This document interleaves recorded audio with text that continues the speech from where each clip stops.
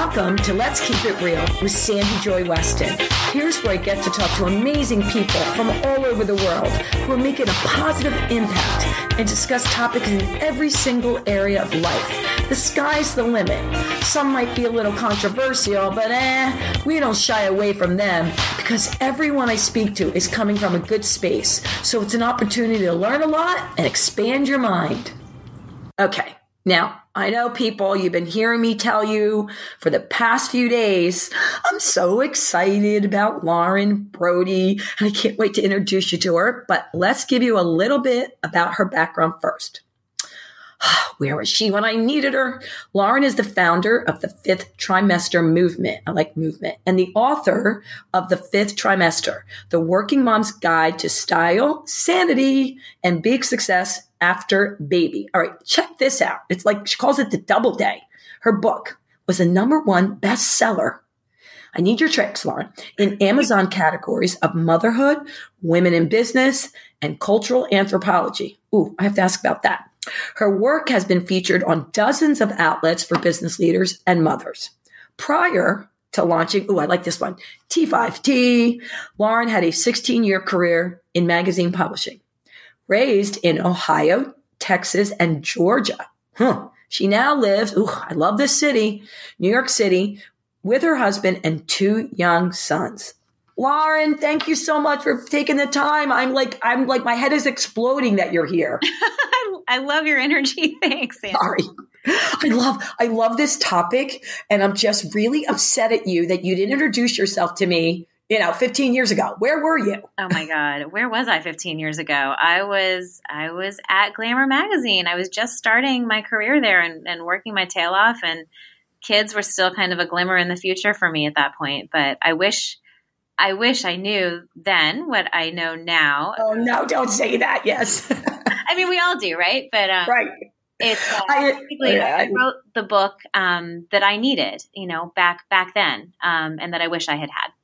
Amen, sister. Isn't that, I tell everybody, because the same thing, with me and my book, and they're like, I spent 6 years on mine, and they said, why? I go, because I needed it. And that's where the biggest successes are, right? Because if you know everything that you want in life, if it's not there and you produce it, it's going to be a success, right? Right. Because you're helping yourself and then you're helping others. Right. So, all right, let's start at the beginning, Lauren. So here you are, and you're entering the college days. What did you think you were going to do with your life? Oh my gosh. Well, I grew up in a family where my mom and dad both worked in the newspaper industry. So there was a lot of respect for journalism in our home, and really they regarded it as a public service. And so I do too. So I think there was always, and I loved creative writing major, and I met my husband in class because he was, the best writer, and was he? Yeah, he really was. So I entered college pre-med.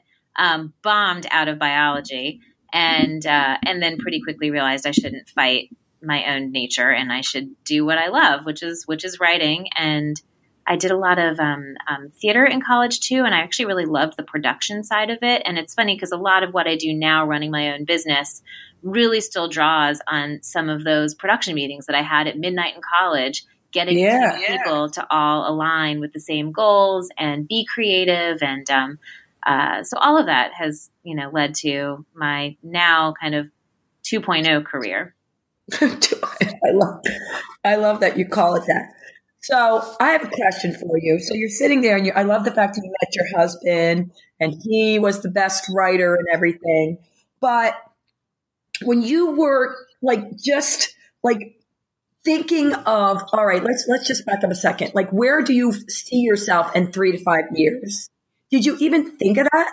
I think I always knew I had a book in me, but I felt like it needed to do some kind of good in the world, which is a really a hard thing to start on page 1, with the goal of in mind. And I didn't really have enough life experience yet. And I needed to pretty privileged upbringing, to be totally candid. And I kind of needed to. I love that you said that. Oh, sure. I mean, I'm happy to admit it. I was lucky, but I needed to struggle through something. And early motherhood just threw me on my tush. Can I curse? I don't know if I can curse. We've said the F word on here, so you can say whatever you want. Totally threw me on my ass. I'm the oldest of 4 kids. I had babysat my whole life. I had moved up the ladder in magazines, like every year and a half, like clockwork. I was going for a promotion.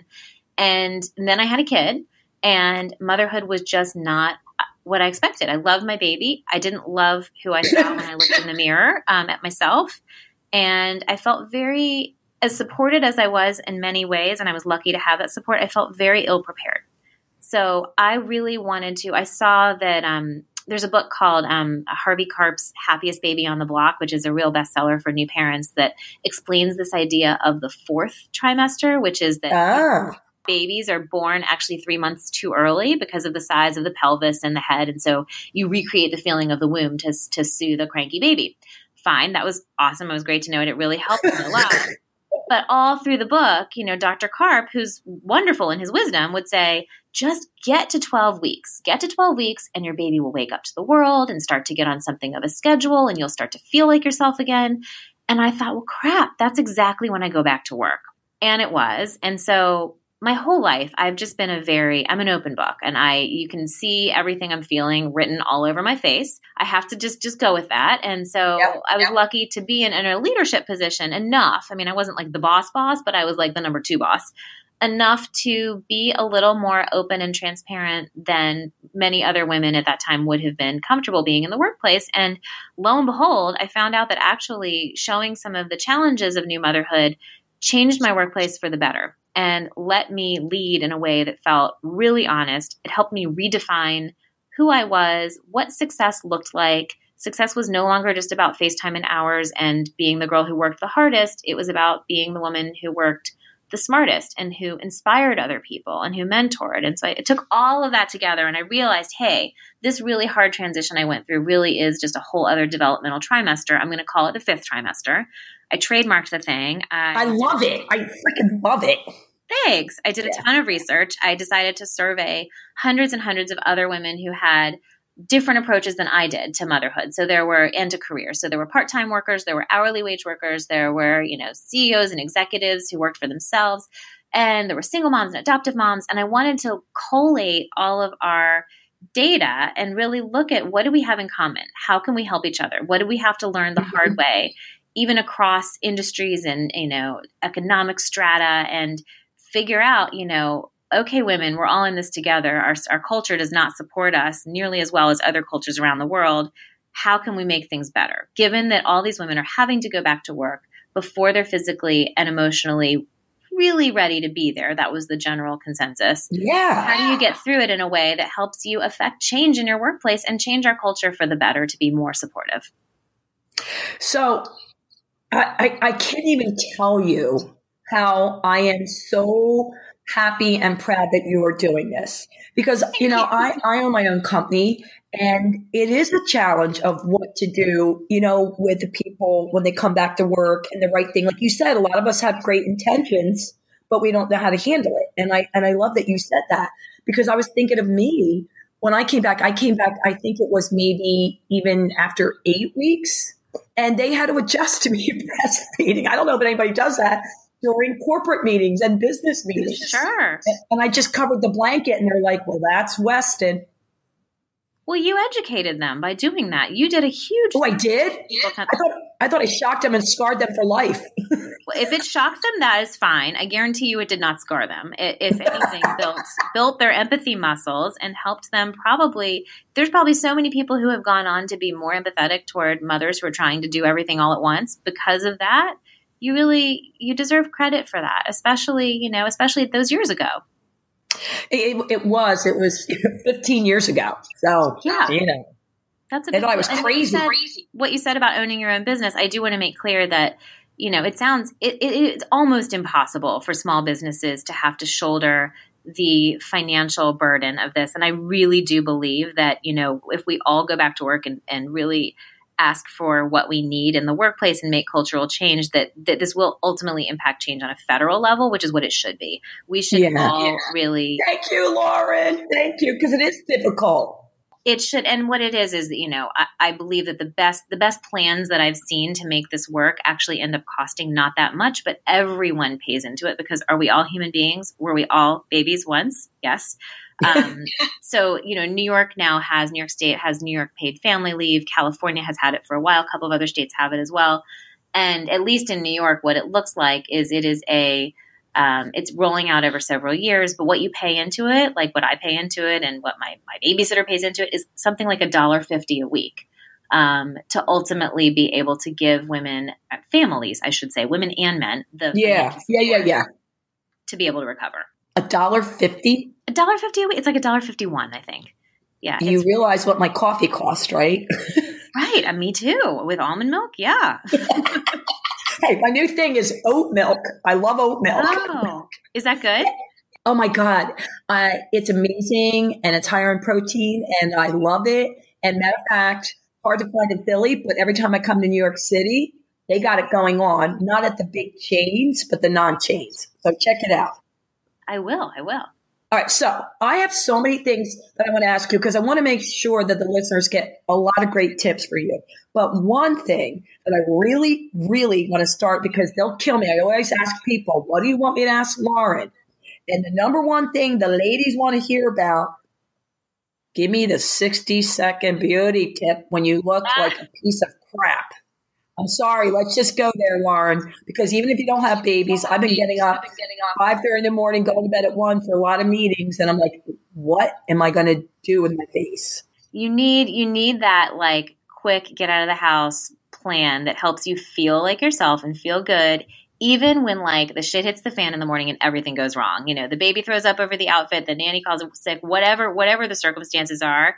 You still want to leave the house looking and feeling like yourself. And I have to tell you, so the place I worked the longest was at Glamour Magazine, where I, for different years, oversaw the beauty and the fashion pages. And when I made this leap to go write this book and have my own company, I was a little hesitant to dip back into that fashion and beauty world, because it felt like I wanted to do something more meaningful. Well, joke's on me, because actually what the research all shows, when you look at the science of it, is that the way we feel about the way we look absolutely impacts, the quality of the work that you do, of how people see you, the first impression that you make. And it really does impact our confidence. So I was like, okay, knowing that, I'm just going to go straight into it. So here's how you do. It does. How can it not? That's what people see first. Right. And there's no shame in that, No. These are all the facets of what make us who we are. Right.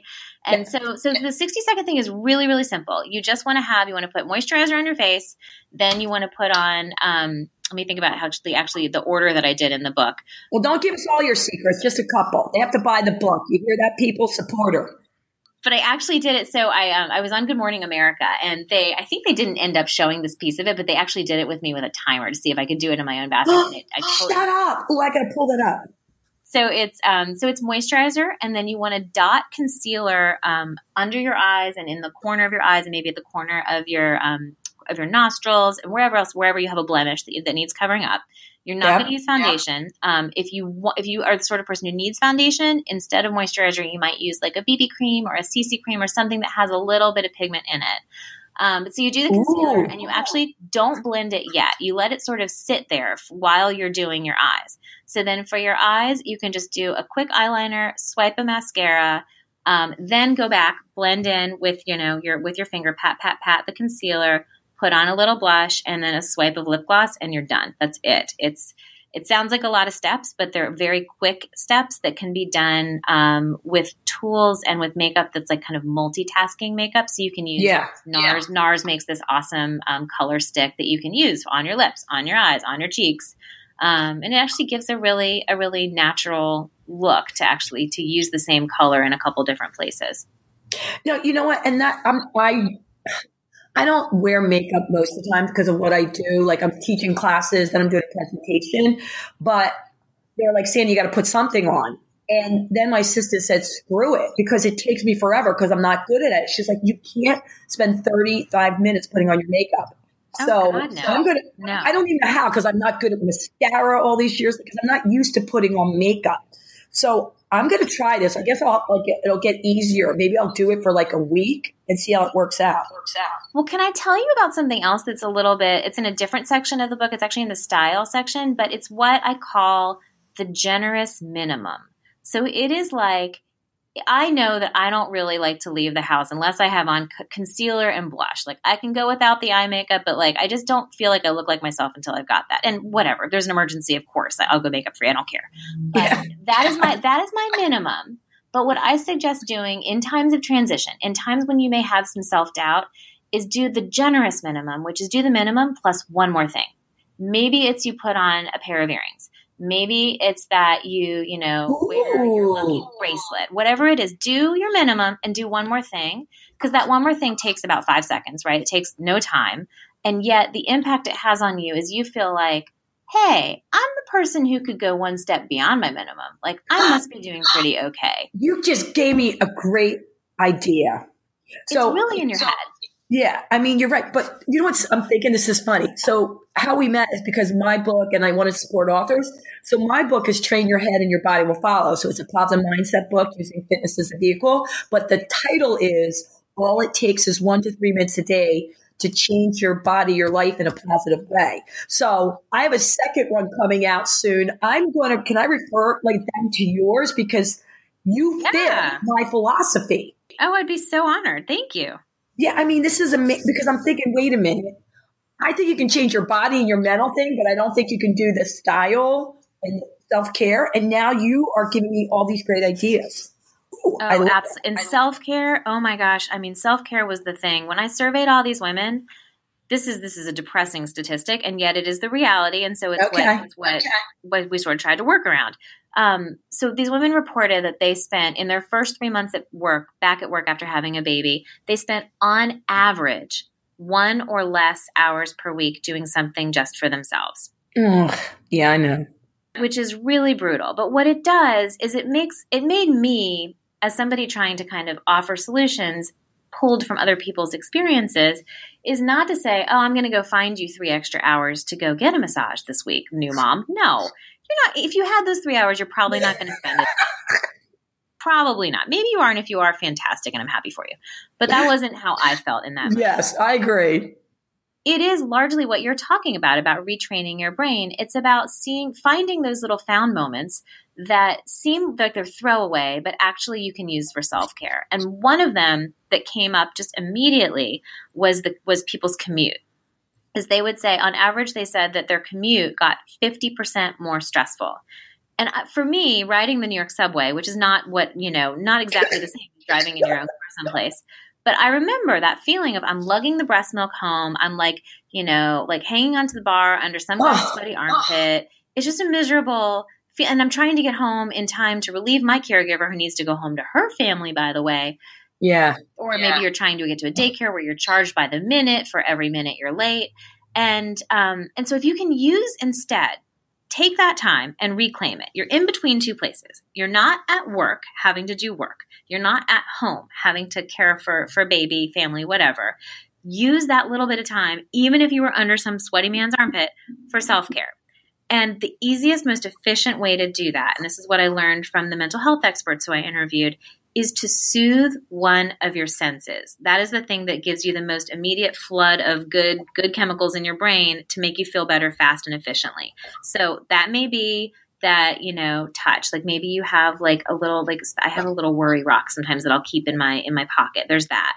Or maybe you smell and you carry with you, some just soothing smelling lotion, and you put it on your hands anytime you're about to go on your commute. And it's just your little self-care thing you do for yourself. It might be eating a piece of chocolate. And yes, I'm going to be the woman who tells you, hey, go get a piece of chocolate. It'll be. Oh, I'm agreeing with you, girl. Does it? And then again, it's not just that you did the thing. It's that you're the kind of person who thought ahead and planned to do this nice thing for herself. Yes. Feedback loop of making you feel good. You know what? You're giving me so many ideas. We're going to have to talk later, but I am such a big component of that. Even when you said, I teach people the 1 minute meditation breathing thing that you can do when you're having road rage or in commute. So it's pretty funny, but I do love the essential oil thing. It does matter. Yeah. Just smelling it and putting it on brings you to a whole different place. And it doesn't have to be time consuming, like you said. So let me ask you this one, because I'm really curious about, you said you interviewed 800 women. Was there, I hate saying this word, but I have to. Was there a lot of guilt going on that if you allow, I can't even say this, that if you took time for yourself, you were a bad mom?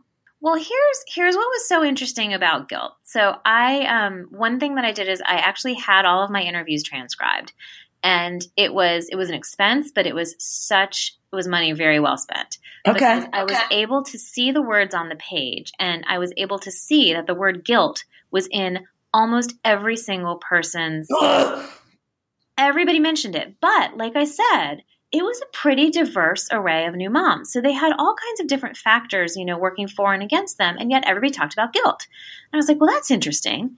And so I went back and I looked at the context for what they were talking about. And for some moms, guilt was, I feel guilty leaving my baby in the arms of someone who is maybe not as capable as I would be at home with her right now. And for other moms, guilt was, I feel guilty because I'm sitting at my workplace and I'm drinking a hot cup of coffee and I'm able to pee when I want to. And I kind of like it better than and I feel really guilty about that. So, and there was, and everything in between. And so what I was able to see pretty quickly is that guilt actually meant dozens of different things to different people. And yet it was this automatic that we were all saying, oh, I feel mommy guilt. I feel mommy guilt. I feel mommy guilt. And it might just be that my son, was starting to learn about common denominators in school, but I was like, aha, if this is a common denominator, what if we just scratch it out? And what if we actually tend to what the actual dilemma or the feeling or the tough compromise that is to be made? What if we actually deal with that? Because I think that mom guilt is somewhat sexist. You don't really hear people talk about dad guilt so much, although I would welcome that conversation. And I'm sure there are dads who experience guilt as well. But not as much. If it's something we're all feeling, then I don't really buy that it's something we're doing wrong, because guilt implies you've made a wrong choice. You've done something wrong. You're guilty, go to jail. Yeah. Well, if we're all feeling guilty, there is no other better, less guilty mom to aspire to be like who made a better choice than you did. So just write it off, and let's, deal with the problems in front of us, realize it is okay to feel imbalanced. Imbalance should not be measured in hour-long intervals or even week-long intervals. You might have a month where you lean way one direction, and that's okay because the pendulum will swing back the other way. And to really figure out, how do you assess, when your life feels imbalanced enough? Is that in 3-month intervals, in year-long intervals? Whatever works for you, ultimately works for your kid. Yeah. I'm so glad you said that, because I have some friends who remain anonymous that I love to death, and they're my heroes because I have like 3 or 4 friends that are fortunate, they don't work and they have great lifestyles, and, they have 3 and 4 kids, and they spend a lot of time themselves. Like, they'll go to yoga retreats, they'll take classes, they go out to dinner all the time. They'll have a, babysitter or a nanny, and they're amazing, amazing moms. And I think I could never do that. I would feel so bad. And yet I go, I want to be like you, but maybe I'm not going to get there in this lifetime, maybe next lifetime, because they don't have that guilt. Like, I want to study that. You know yourself. Maybe you know that that's not actually, I never talk about, are you a happy mom? Well, happiness is, it's almost it's a carrot that we all chase. And I think the better vegetable to chase is satisfaction.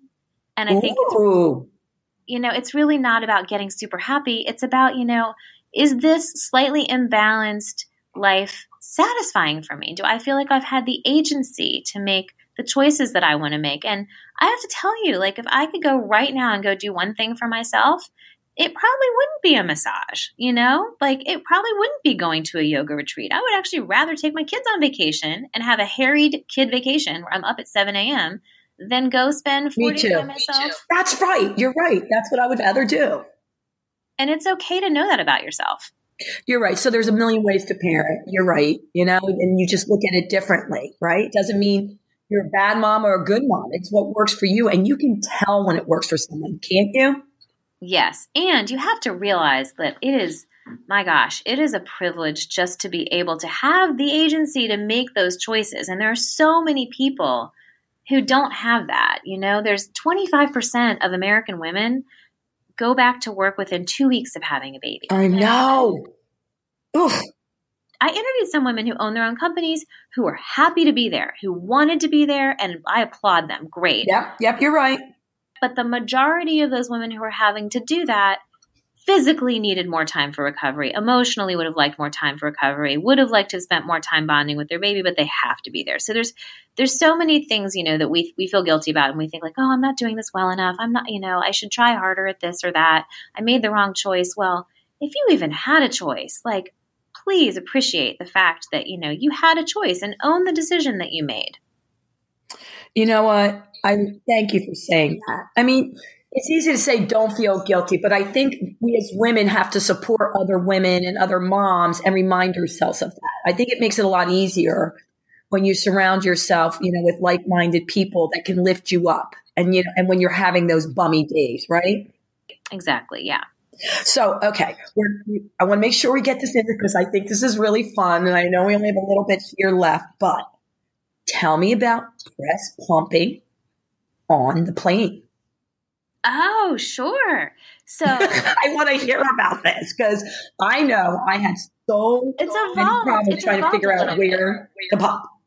Right. So, okay. So first of all, you should travel with, you know, not just your plug, but also backup batteries, because some planes do, and you can look up the model of plane you're going to be on, but who knows? You may have an aircraft change. Some have plugs, some don't have plugs for you to plug into. That's true. That's one thing. If you can, most people find that they have the most privacy and the most room if they're in a window seat. Again, I say pump while you're walking down the street for all I care. Like, I think it's the next frontier, you know, the way we felt 10 years ago.